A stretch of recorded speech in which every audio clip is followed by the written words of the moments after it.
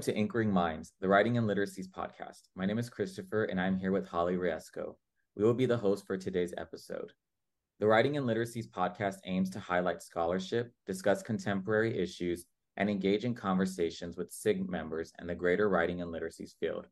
Through engaging in dialogue, we hope to ignite nationwide discussions amongst faculty and graduate students concerning topics that are timely and pertinent to the scholarship on the relationship between writing, literacies, and the broader field of education. Today's episode will be centered on the topic of celebrating and affirming LGBTQIA plus identities in literacy spaces. Before we begin today's discussion, we would like to ask our participants to introduce themselves, their institutions, and the focus of their research. And Ethan, we'll start with you. Sure.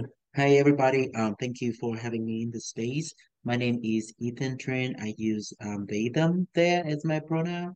I'm originally from Vietnam, from the south of Vietnam.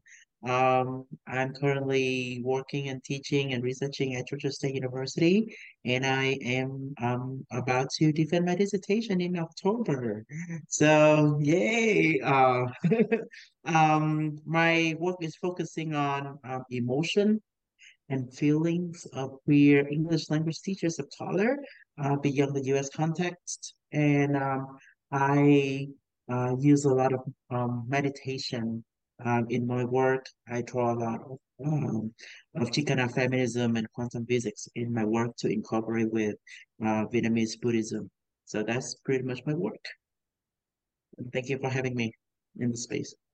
Gabe, would you like to go next? Absolutely. First of all, thank you for having me and creating this space, which is very important, especially in these times. I'm Gabe Acevedo. I'm an assistant professor of English education in Arizona State University. Born and raised in Puerto Rico, and I ended up from the Caribbean in the desert, but that's life.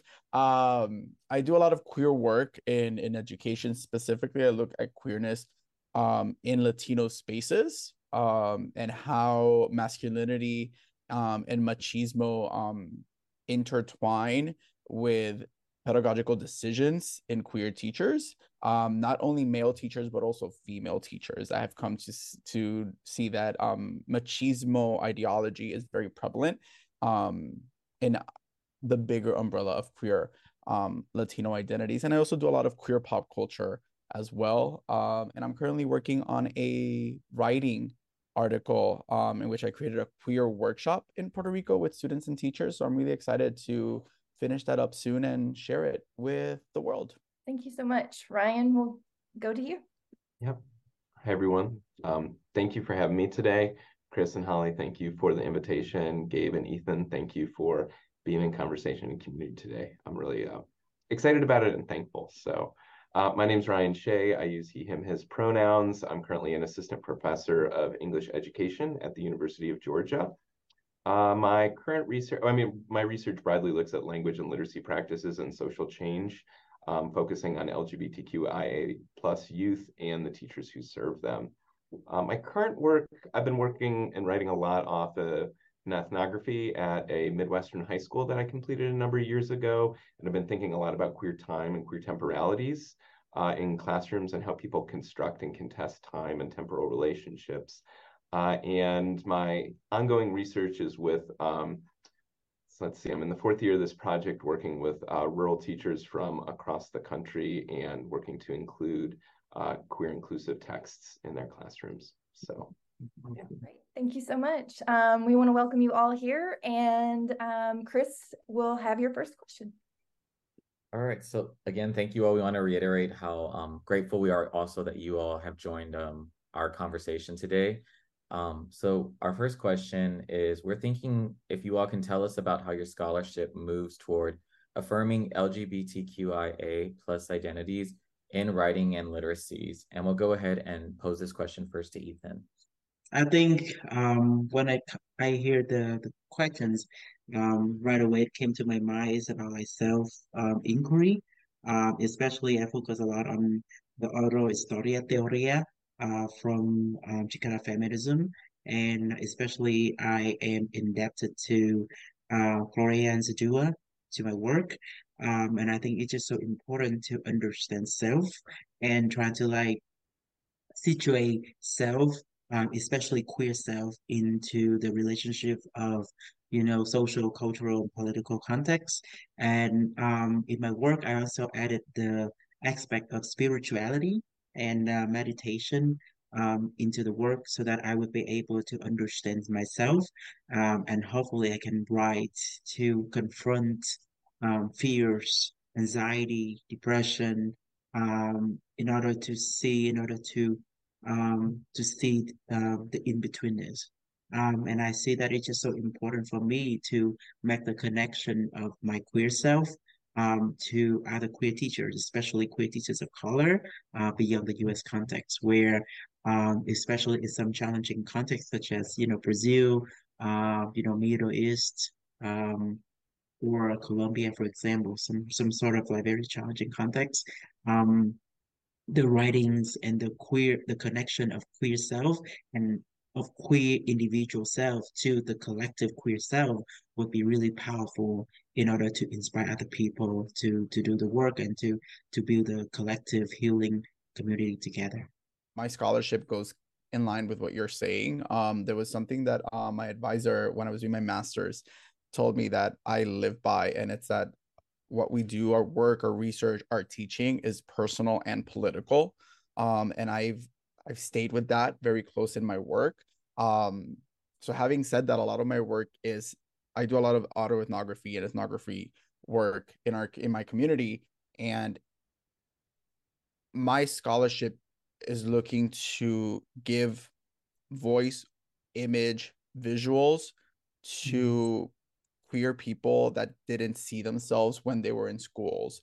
I never got to read queer texts. I never got to write about my queer teen experience. I never got to see openly queer teachers when I was in schools. And I think my work just wants to explore and look and affirm that our identities are valid, and the good and the bad of navigating queer identities in a specific context. I look at, I do a lot of work in Puerto Rico, and the idea of religion, the idea of machismo, the idea of masculinity is very prevalent. And talking and engaging with teachers and students, and how unconsciously we make decisions. As a teacher, we make pedagogical decisions. As a student, we decide to write or not write about X, Y, or Z. And I think exploring those identities and giving validation to those identities is very important in my work, especially in my experience as a Latino man coming from a very staunch religious place. Exploring those identities is very important. Even more so in current times when some people are trying to pull back those identities and putting them in paper. I'm an old school person. I like writing, I like paper, and having my students and my teachers and myself just explore and express your identities is very important and moves me towards what I'm doing in my work. And picking up on that thread that Ethan and Gabe, you both talked about, this idea of the personal being political, and our research connecting to who we are and also our political identities and values and commitments. I think about my own research. It really comes out of my history of being a high school English teacher and being part of a teacher inquiry group that was focused on working against homophobia and transphobia in schools. And I really, especially as somebody who's straight and cis, I'm committed to thinking about spaces of intergroup contact and conflict, and thinking about how to navigate talking about sexual and gender diversity in schools, and thinking about, how do we read, write, and talk about in classroom spaces LGBTQIA plus identities. And so that question has really driven my research. And I think one of the things that I know from scholarship is that we have so few examples of what that can look like. We have such a rich history of out of school and community spaces in queer and trans literacies research. We have some studies of school contexts that are really designed to be queer friendly schools, but we have not as much insight about these contexts of conflict, of sometimes really explosive types of conflict. And so I see a lot of the work that I've been doing as an existence proof or a portrait of possibility, just to say, like, it is possible. And especially, I think, in this moment where there's a lot of sociocultural force and power relations attempting to constrain and define those possibilities out of existence, I think holding space and just documenting the fact that it can and does happen, and there's so many incredible teachers doing this work, I feel is really, really important. And alongside of that, though, I also think about the importance of troubling this idea of inclusion. I think in this moment where there's a lot of debates around book bans or curricular censorship and so forth, that we can really, and for good reason, advocate for inclusion. And I, to make that argument. But I think that there can be a danger in thinking that like inclusion of queer texts is going to automatically result in affirmation. And it's much more complicated than that. And I hope that some of the work that I do helps think about that a little bit more.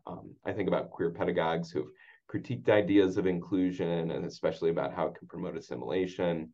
I think that there's dangers of treating LGBTQIA plus identities as a monolith. I think when we do that, we erase a lot of difference within queer and trans communities, and ultimately and often recenter whiteness. So I think that attending to those differences and those nuances is important, and always attending to trying to disrupt those normativities of straightness and cisgenderism that often structure our schools.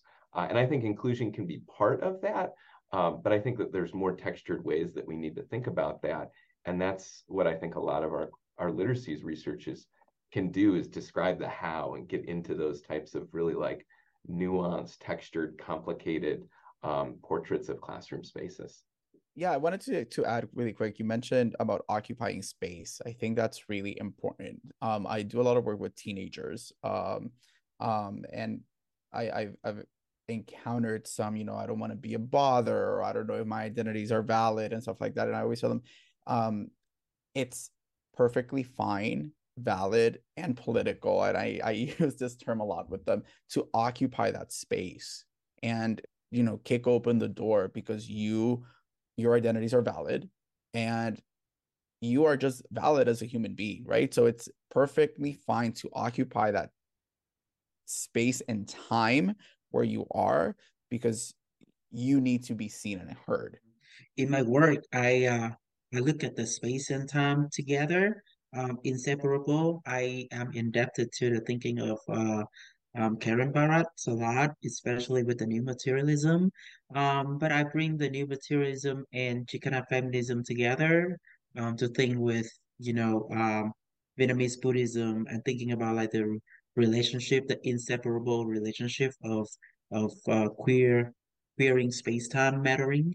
And I'm also thinking a lot about like how emotion and feelings of queer and trans teachers of color, especially in the challenging context, would be able to build, to nurture, their own healing. Because I do know that through my research, teachers suffering a lot of not only emotional labor in the work, but also suffer a lot from the political constraints and oppression, such as, the trans woman, in my dissertation, in my study, also suffer a lot from um, the in-between identity, also suffer from um, I don't know what should I say, suffer from a lot of the challenging from family and society and school, especially in the context of teaching English to others, other speaker of other languages, like TESOL field. Mm-hmm. I think it's just like more significant for queer and trans body to speak up, to be present, right? To show them that, this body, the queer body, the trans body, also like an act of the politics, right? That is a political stance. I'm here, I'm with student, my voice is with you. And, every time that I talk about my queer and trans participant, and the population I'm working with, I'm very emotional, because I would not be able to understand the suffers that they're going through every single day, Mm-hmm. especially with the increasing number of death threats and killing and murders every day. So I want to do this work, not only affirm, but also kind of like show that is the voice, that is the movement that we need to do in order to protect us, from being killed and beaten every day. Absolutely. And I would add to that, I think it's also about one of my favorite words in scholarship, disruption.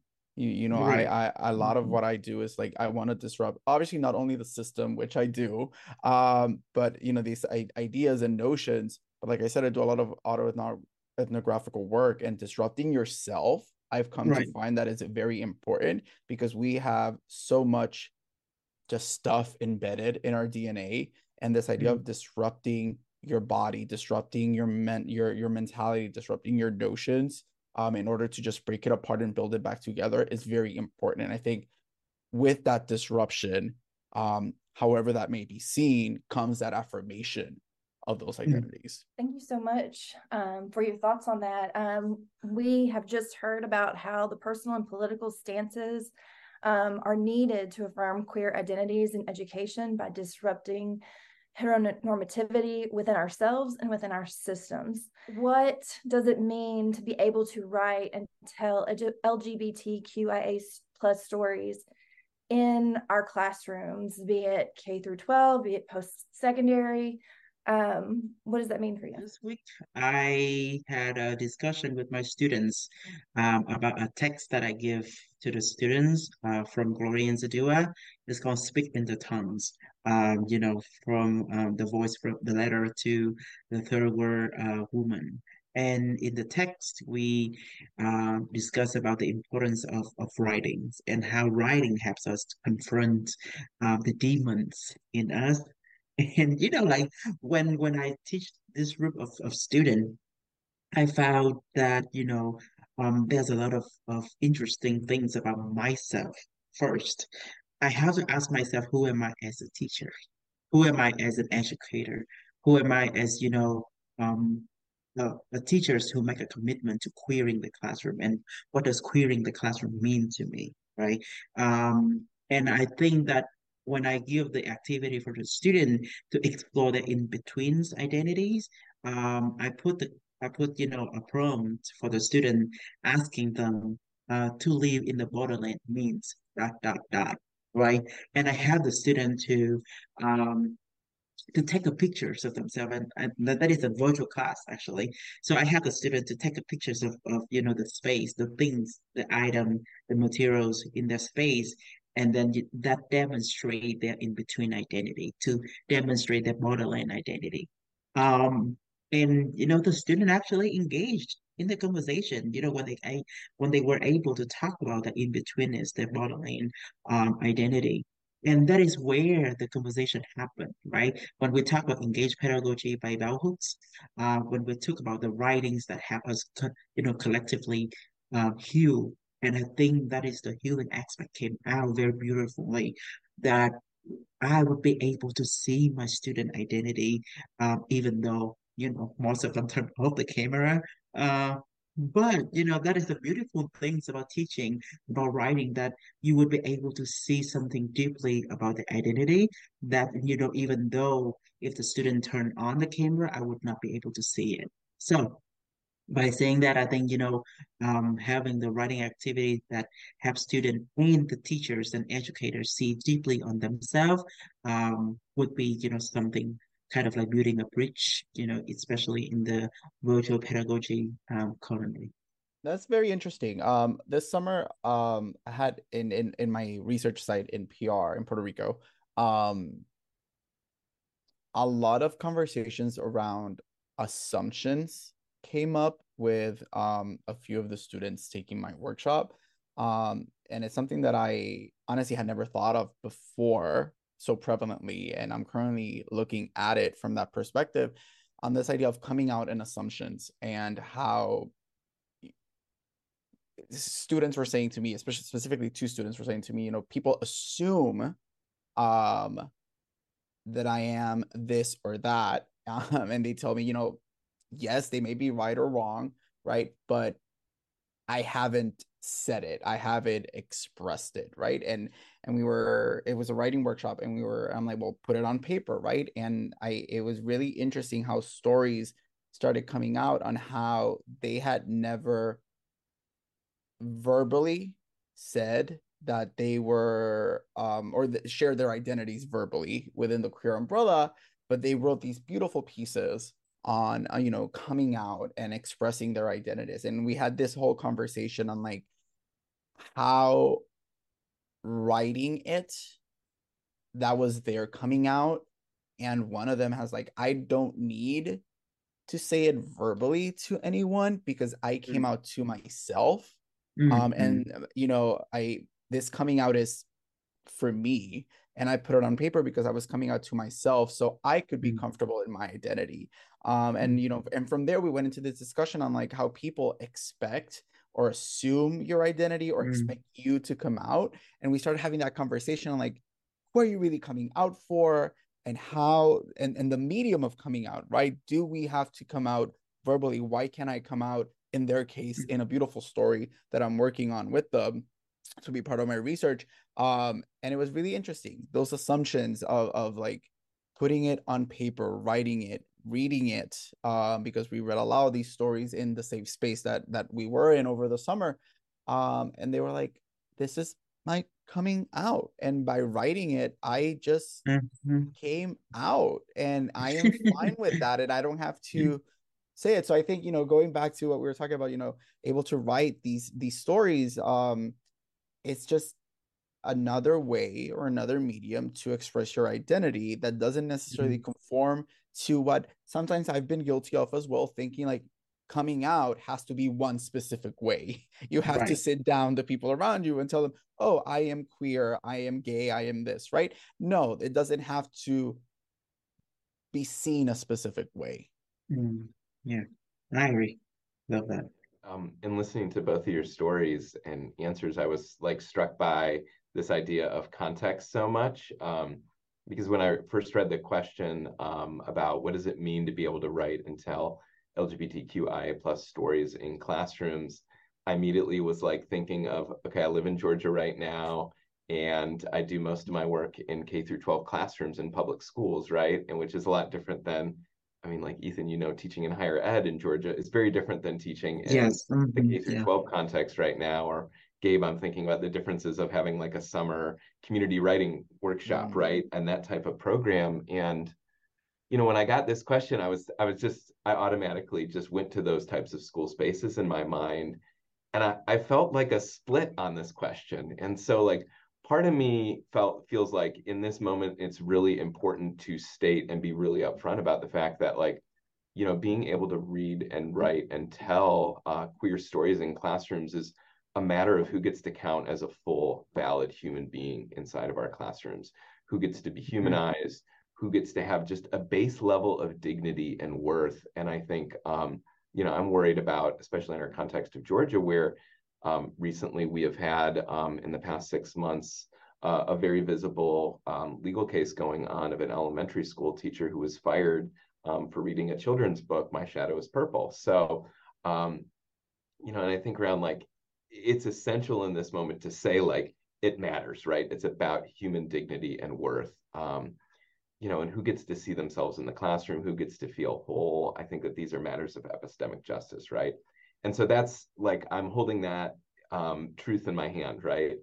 And then at the same time, I'm also a little hesitant to answer the questions in some way, because I'm like, oh, like by answering it, it almost feels like it forecloses certain things, right?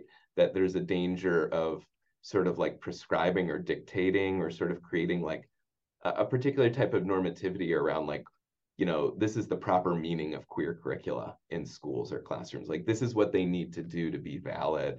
And I think that, I want to hold space for, I think it's important, like, as literacy researchers, for us to talk about this, but I'm also like, well, the kids are going to tell us what it means. And that's really important. And like, we shouldn't, as adults, just go in and be like, okay, here's the thing that it needs to be. And I think that it's like pausing that, it's having enough humility to hold openness, to really recognize that we don't know and we shouldn't foreclose that. and we need to hold up, like open those possibilities and listen and learn and really honor that. So, and that's especially like in so much of the conversations that I'm listening to around book bans and censorship and curriculum and so forth, it's a bunch of adults, me included, like arguing about that, right? And I'm just like, and I see myself like reifying or reproducing this adultism or ageism, and there's not a lot of mechanisms or spaces in our society right now where like kids get to articulate like about their desires and what they want to read or what it's going to mean to them or what they're going to do with it. So I guess when I think about like what does it mean, and I'm like, well, I want queer kids to tell us what it means instead of us telling them. And I think it is coming back to the notion of coming out, right? The notion of coming out is like, um, we have to ask the questions like, who do we coming out for or with? What is the purpose? And if there's any other um stricter or any power that influence the way that we want to come out, because at the end of the day, that is us, that is the self that we come out to, right? When we understand who we are and that our queer identity. So but I think one thing that I want to add to that is the safe space. People will have a lot of questions about safe space. For me, safe space is the space where the student would be able to feel comfortable and sometimes feel learn how to be even though they don't agree with each other, they discuss with each other with respect, right? And that is kind of the space where we come together to discuss about queerness, queer identity. And through the activity that I have with the student this week, the student came out to me. One student came out to me, and then, you know, he said that, oh, he put the pictures on that, and then he said like, oh, I identify myself as a bisexual gay man. And then but he said that I don't care about like how people is gonna tell me like how much gay I am. So I'm just like, that is kind of like the moment that kind of coming out. We have to come back to the questions like, who do we come out for or with, and for what kind of purpose. So That is so true. I just wanted to quickly add, we've been talking about, and Ryan, it sparked, my comment comes from something you said, let our students tell us what they want to read, what they want to write, stuff like that. And it brought me back to this conversation when I teach I teach a queer course, queer theory and queer literatures on campus. And one of my favorite things to read is The Queer Child by Stockton, because it evokes so many conversations around the image of the child, right? And I think it's something that sometimes we miss, because and obviously we're not going to get into it, but this idea of like, how do we see children? How do we see kids? How do we see teenagers? How the image of the child, how do we see them? And I think we sometimes forget that they are human beings capable of yes. thinking and Mm-hmm. feeling. I've been in classrooms where I've seen children as young as 6 and 7 years old identify as trans, and I think those are valid ways of thinking and valid identity and valid notions, right? So this idea, it just brought me back, right, of having conversations and setting the context and the spaces for kids, children's, teens to be able to make their own decisions and talk about their identities, because I think they are capable of. And I think a lot of what's going on with book bans or, not being able to express or this and that is because we just have a weird distorted image of what a child can do. And we don't, just at basic terms, don't give them enough credit for it. Why not? Why can't our students tell us, I want to read this? Why can't our students identify or be able to be clear in who they are? Thank you all for these like very insightful thoughts. I'm almost having a hard time, just thinking through a lot of the great things you all are mentioning. But I can't I'm thinking right now about how you all spoke about the writing practices and how they can be counter stories to the assumed queer identities, and the thoughts you all pose around the information and how we can think about how we begin to listen to queer human beings that we live and work with, that occupy all the spaces that we live and breathe.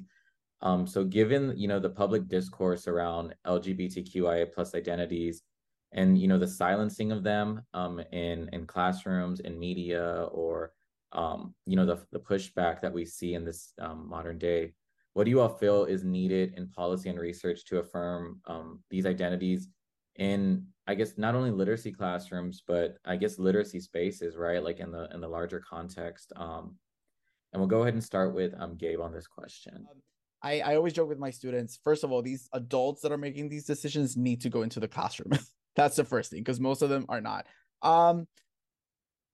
It's it's a very interesting and, to a certain degree, I would say, difficult question, because obviously I think Ryan mentioned earlier, context is everything. And we're all from different parts of the country, and we're seeing these bans or negative discourse in queer identities or towards queer identities in different ways. Here in Arizona, we are dealing with a lot of problems, and we it first of all, I think we need to have conversations. I think we are, without having the conversations around these topics and just sidelining them, it is creating a vacuum in what could be the policy making and the decisions that these people are making. And second, I just don't think a lot of these policymakers know what it is to be in the classroom. And I think there's a lack of understanding to what the teacher does that is affecting these decisions. And until we have these conversations, until we honestly respect the teacher and allow the teacher that is the one that knows the students and is with the student, these decisions and negative decisions are going to keep happening. So I think we need, from my perspective, we need to have conversations. We're sidelining them, and they're not being helpful in creating a space where LGBTQ identities are being enhanced. For me, I think, first of all, before I answer that question, Christopher, I have to shout out to my professor and colleagues, Nadia Behizadeh, um, who um, who was not be able to come in today, but she extended an invitation to me to be part of like the panel today, and Nadia and I worked together and published a paper that we discussed about the power and hierarchy between the student and professor in the classroom, and how we use the collaborative oral story theory into unpacking and unmasking the queer identity and queer bodies in the classroom, especially in the context of teacher education programs. So, because of that piece, that all of us would be able to see each other's perspective. And I think, in addition to what Gab talked about, the conversation, I think I want to extend the conversation into some sort of like, how does a conversation change our perspective about, somebody else who comes from different backgrounds, different cultures, the different coming out experience, for example, and how we could bring the conversation or dialogues into the classroom space to create a safe space for both students and teachers to co-disrupt the hierarchy and then power in the classroom. And I think that is just really important, because through the conversation between me and Nadia, we would be able to see, joy. And we want to center joyfulness in the conversation, in writing together, in thinking queer with each other, to feeling with each other. And I hope that, like in the future classroom, teacher educator would be able to open themselves to the student, if they're willing to be part of the community regardless of their gender identity. I think that would be like a big step, to start the conversation, especially when we try to like think about the expose the vulnerability in the public space. That is part of the queering step for all of us. And when I think about this question about policy, obviously, as Gabe pointed out, there's a lot happening in different contexts, right? Every state looks different. When I think about what it looks like in Georgia versus other states in the country right now, like they could be headed in totally opposite directions, right? And even within states, we've got this patchwork of different school board policies and either county or municipal policy. And it creates, I mean, in many ways, like it's just this confusing network that really just creates or feeds this uncertainty and therefore fear and intimidation. And so people are less likely to act in ways that affirm queer and trans identities in school spaces because there's a lot of confusion about what's going on. And even many of the policies and laws, it's not quite sure what they exactly mean anyway, right? And I think that we're going to see a lot of, well, I guess I don't know this, but I won't be surprised if we see a lot of like litigation in courts, like trying to decipher exactly what these different policies can and can't mean. But yeah, anyway, without recognizing that there's a lot of heterogeneity here, for me, when I look at my local context in Georgia, I just see the state moving in the wrong direction. There are, I mean, a movement to constrain, to forbid, to ban conversations about sexuality, about gender, about race and racism. Currently, they're stripping language about diversity and justice and liberation from different educational standards and policies when we need to be centering these types of values and initiatives. And to be clear, that's not me espousing a personal belief, but that's me speaking about what we have constructed and what we know from decades of literacy research, that we know that this is about good educational practice that benefits students. And I see these policies moving against what we know from decades and decades of work. One thing I do think about or want to mention is, well, I guess maybe a couple different things. One, I think even as I think a policy needs to move in a different direction, it's important to understand or recognize that like policy is a really limited vehicle for change. Just because there, for example, was a state law that said that teachers needed to teach LGBTQIA plus texts does not mean that that would happen, right? Or that it would be done well or in a way that wasn't harmful or damaging. But I do think that that would open up different possibilities and different opportunities for us to leverage. I also think like, you know, as researchers, we're like, oh, research can create change, but it also feels like a naive theory of change to think like a force of facts is going to be the thing that changes policy right now. And so, you know, that's what I think about one of the things that we've learned across the past 20 to 30 years of literacy research, even though at no time has it been easy to teach about sexual and gender diversity in this country. There's always been challenge and conflict about this. But I think what's different now than perhaps decades ago is that we've got so many models of research that's being done with community members and K through 12 educators to work for queer and trans liberation.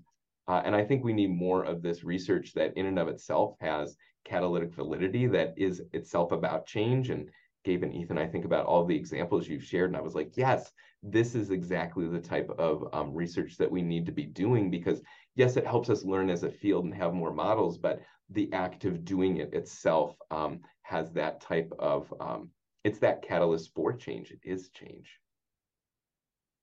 Thank you so much, Ryan, for saying that, because it comes back to the questions about, the body, the queer body, in the space, in this term. If you think about like, the constraints of the public policy. So usually I'm asking myself the questions like, am I safe, to be out in the public? And is my queer body ready to come out? Because you never know which space that is gonna um threaten your body, right? Um, but that is the reason why I feel like writing is a space, is a tool, is a powerful tool for me to empower my queerness and other people around myself, and with my student as well. But I also believe that, queer and trans body is also kind of like the evidence of the political stand and advocacy especially to resist the heteronormative policy that is oppressing the queer and trans body. Absolutely. And I jumping off springboarding of both those points, Ryan, you said, this idea of how research is, hopefully research promotes change, but how is that seen to today's lenses when it comes to facts? Anything you're mentioning, the queer body, and the word that came with those two thoughts to me is what I always, when we have these discussions, is uncomfortability. From both perspectives. I think first we're seeing what we're seeing right now in this moment in time because people are uncomfortable. Obviously, we know this, they're uncomfortable with the other, they don't understand and they feel uncomfortable. But tying it with what I tell my students and teachers that I work with and queer students that I work with, the word uncomfortable comes a lot because they're like, I'm just uncomfortable. I don't know if this is going to work. And I always tell them, when you're uncomfortable, that's when you have to sit down, put your seatbelt on, because that means that something is changing. And that means that there's something inside of you, like when you feel that uncomfortability, then you're like, oh, okay, something is shifting in my way of thought. And, Ethan, what you're saying with the queer body, and I, like we mentioned right off the bat, how research and a lot teaching is political, teaching is personal, the work we do is political, the work we do is personal. I always tell my students, present yourself, and it's okay not only for you to feel uncomfortable, because that means that something's shifting, but to make people uncomfortable. Because if we were all comfortable with these conversations, nothing would change ever. We would just have the status quo. But make people uncomfortable. That's what we do. That's, as by nature, that's what queerness does. It makes people uncomfortable if they don't understand it, right? Research is supposed to be uncomfortable. Teaching is supposed to be uncomfortable. So make that political statement. And I think with that uncomfortability, that could lead to conversations, which could lead to policy changes. Yeah. Yeah, and I think just to build on that point, Gabe, as you were narrating that, like the dialogue that you were having with your student, I was thinking back to that idea of disruption, right? There's these moments of disruption that create discomfort, right? And when people are not only uncomfortable, but they're uncomfortable with being uncomfortable, it's like, right, it can be the shutdown moment. And I think about Sarah Med's work when she talks about orientations, and she talks about these moments of disorientation where people have like a loss of a sense, they're feeling like they're no longer grounded, right? But she points out, and I find this really useful, is that moments of disorientation aren't necessarily productive or radical in and of themselves, because it can lead people to just search for a grounding where it's like, oh, I don't like this disorientation. I can't feel uncomfortable, right? I need to retreat to something really familiar and safe, right?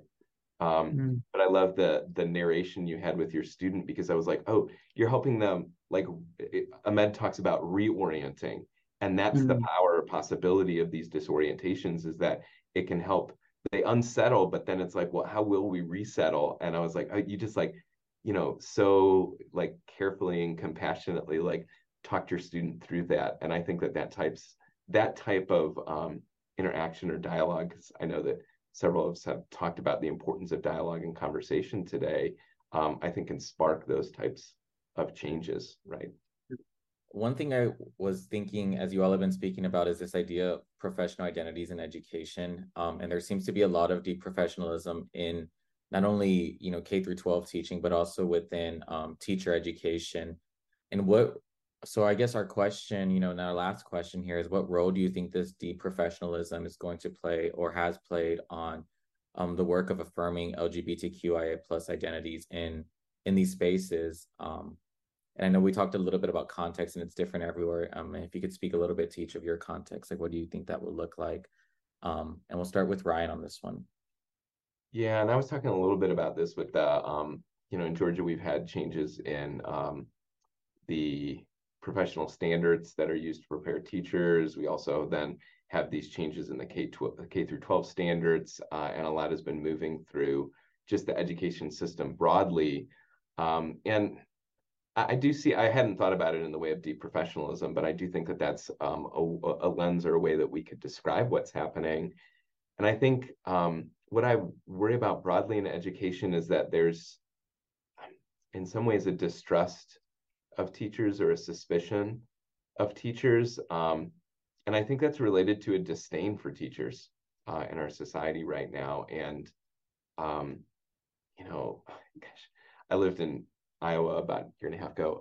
And there, I remember like the legislative session opening up, and it like one of the legislators talked about sinister teachers, right?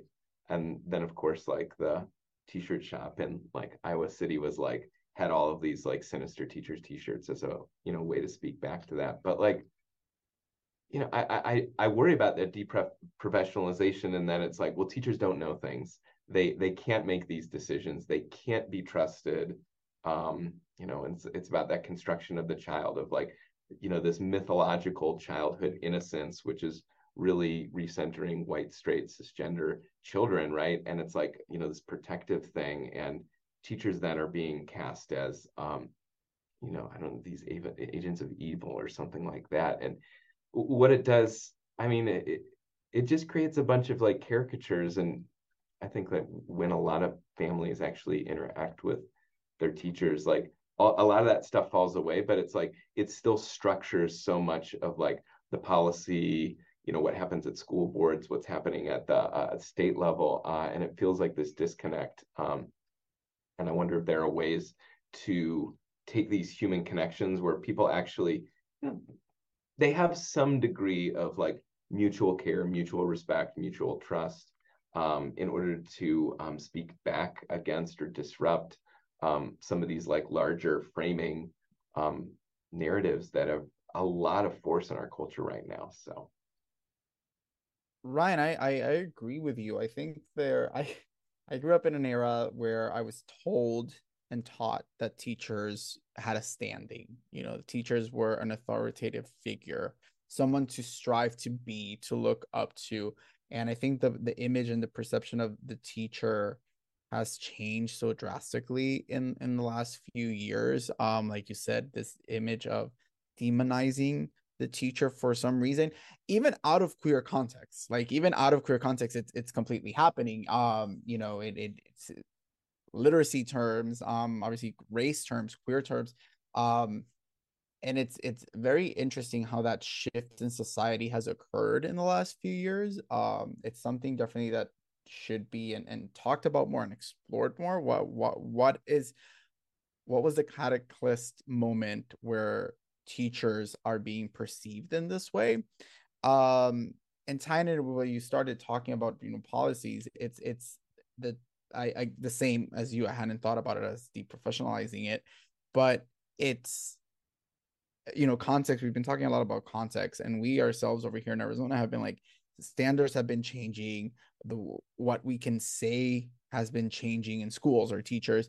And it's very interesting because us at the university then have been looking at and thinking how then we, to a certain degree, not change, tweak, or look at how to train our teachers with our mission, our vision of the world of students, and the D word, diversity, which is very now like demonized, in a way that fits what the states are changing and allowing. And I think, again, I haven't thought about the way of deprofessionalizing, but thinking about it in that way, what are the costs? What are the costs from an educational perspective? What are our students or our future teachers gaining and or losing with these changes? Because you have two systems right now. In my experience, and in my case, you have us at the university and our teacher prep programs.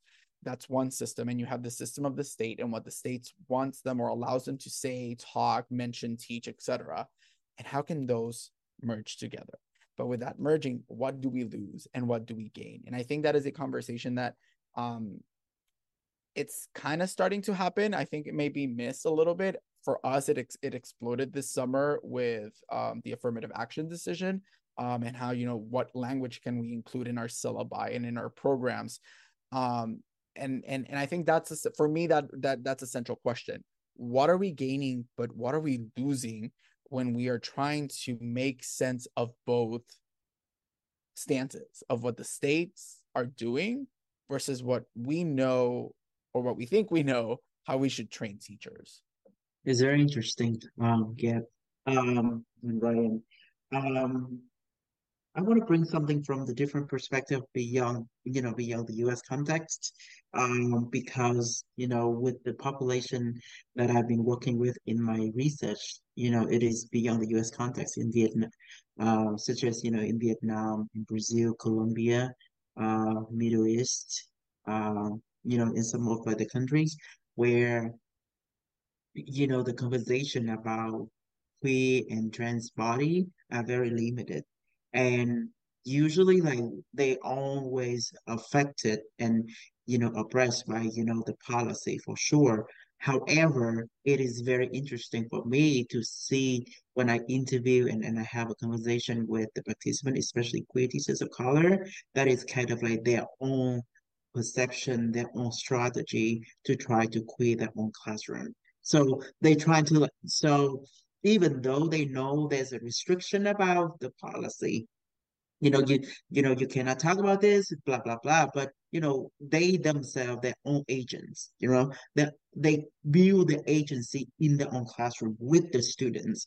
And I think that is also kind of like the queering moment for me when I learned from those participants, because they would be able to, instead of like let the power take away from their teaching and their agency, they rebuild it, they reconstruct Mm-hmm. the teaching identity and agency in their own classroom. And sometimes, the conversation are very heavy and, with the parents involved, with the administrators involved. And then, after all, and I ask them like, how do you feel, right? And they feel like very rewarding because they would be able to do it. They would be able to provoke the queer thinking, to disrupt the heteronormative classroom, especially in the context of TESOL. And I think that is kind of like the moment for me to think about, the connection of language and literacy and decolonization, and queering and feminism in the classroom. So, I won't be able to like bring two, because I come from Vietnam and there's a lot of different perspective in the US that I do not know and I have to acknowledge that. However, when I expand myself and my perspective, toward queer identity beyond the US context, I would be able to see the different ways that teachers view allyship and queer identity and queer thinking with the students. So I think that is kind of like the special foundational steps, that happen in the classroom. Yeah, I totally agree, and I'll finish with this point. I those conversations are, even you were saying, they're heavy, and they could be, and they take authority in their bodies. And I have working with my teachers, all teachers, but yes, especially queer teachers. Like, hey, I'm, there's always conversations, and this is where I sometimes, I'm all about disrupting the system and the political and the personal. um but unfortunately we're also living a reality, and Yeah, those that's that's right. when the conversations get interesting, because you have the ideals of, I am going to do this, I am going to, break the system down, and I'm going to do what I want in my classroom, versus how far can I go because of Mm, the reality. And that's when those right. conversations get heavy, right? Because especially for early teachers, how they navigate these ideas, and Mhm, it's tough, but I it's necessary to have those discussions. mhm, I always tell them, if there's something that you leave with, is that yes, you will encounter challenges being an educator, um especially if you are planning to do this work, and are open to queer identities in the classroom. But as long as you stand firm in what you believe in, and you really want to disrupt the system, you can go ahead and do that. And always remember, again, it's my motto, always remember that what we do, just by nature, you going into a classroom, you are being political and you are disrupting something. And always remember that, whether it's with your body, whether it's with your language, whether it's with your visuals, whether it's with your pedagogical stances, your pedagogical choices. That disruption can be done, and you can do it and affirm yourself in many ways. It doesn't have to be in a specific or look the same way for everybody. Right now, I guess one of the things I'm thinking as I've heard you all speak, and I want to end on this note, but just I'm processing how complex it is to even begin to have the discourses in, you know, these different types of context. When we still see a lot of, you know, hate ignited in a lot of places and a lot of discourses that harm, a lot of narratives that can harm. And I'm thinking about that, and I just want to have this space and this time for you all to maybe end on one more note about what you would like our listeners to know regarding this conversation that we've started. I don't think this is an end here, and I don't want this to be an end, but there's people listening to our podcast, and I'd like for them to maybe consider things that you all, from your expertise, your life experiences, and your research, could offer to our listeners. And we'll go ahead and start with Gabe, and then we'll move into Ryan, and then Ethan. We want you to end on this note. There, not muted anymore. Again, and you already heard it throughout the podcast. I firmly live by that what I do is personal and political, and you have to take chances. And it's been my experience that when you take those chances, you not only affirm others, but most importantly, affirm yourself. And I think when you are affirming yourself, you can lead to affirming others. And by making whatever choices you make, by presenting yourself in whatever way you choose to present yourself, you are disrupting the system, you are disrupting people around you, but above all, you're disrupting yourself. And that's a constant way that I tell my students to think about that. Think about the way you disrupt yourself above everything else, because you're breaking your notions, you're breaking your DNA, and you're reconstructing it. And I think that's very important. Just disrupt, but above all, disrupt yourself. And that leads, or has led me in my experience, to very gratifying moments, not only in my professional career, but in my personal endeavor, as well as a gay Latino man. Yeah, I wish I had like some really like clever, great way to wrap things up. I mean, we've talked a lot about classrooms and about research and about what we do as scholars or educators. And I think that that's important. And there's a lot of opportunities in that. And I don't mean what I'm about to say to dismiss that. But a lot of times in the academy, we can stay in the academy, and it's really insular.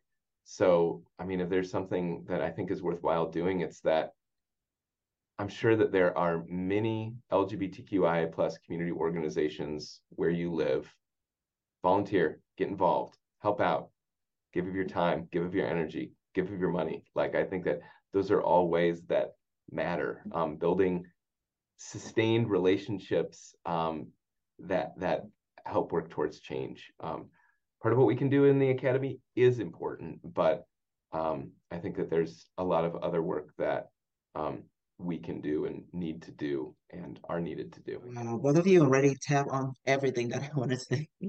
uh, but uh, I would add something. I think we have to ask ourselves questions like, who am I as an educator? Who am I as a teacher educator? Who am I as a scholar? And who who is our community? Who are our people? You know, and how can we view allyship, beyond the community?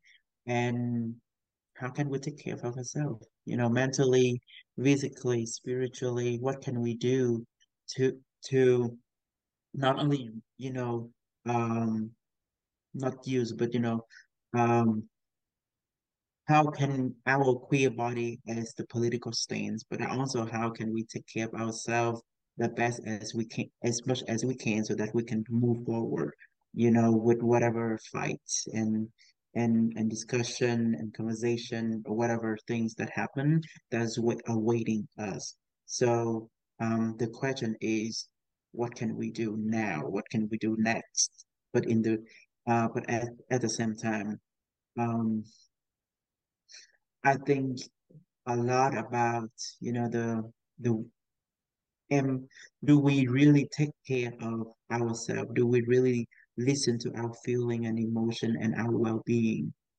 Are we healthy enough, you know, to be able to teach, to be able to talk, to be able to stand in front of the camera for like, 2 hours, for example? Those are kind of like the very small things, but it's just so significant and important, especially when we queer teachers an educator always have to face with emotional labors in the public.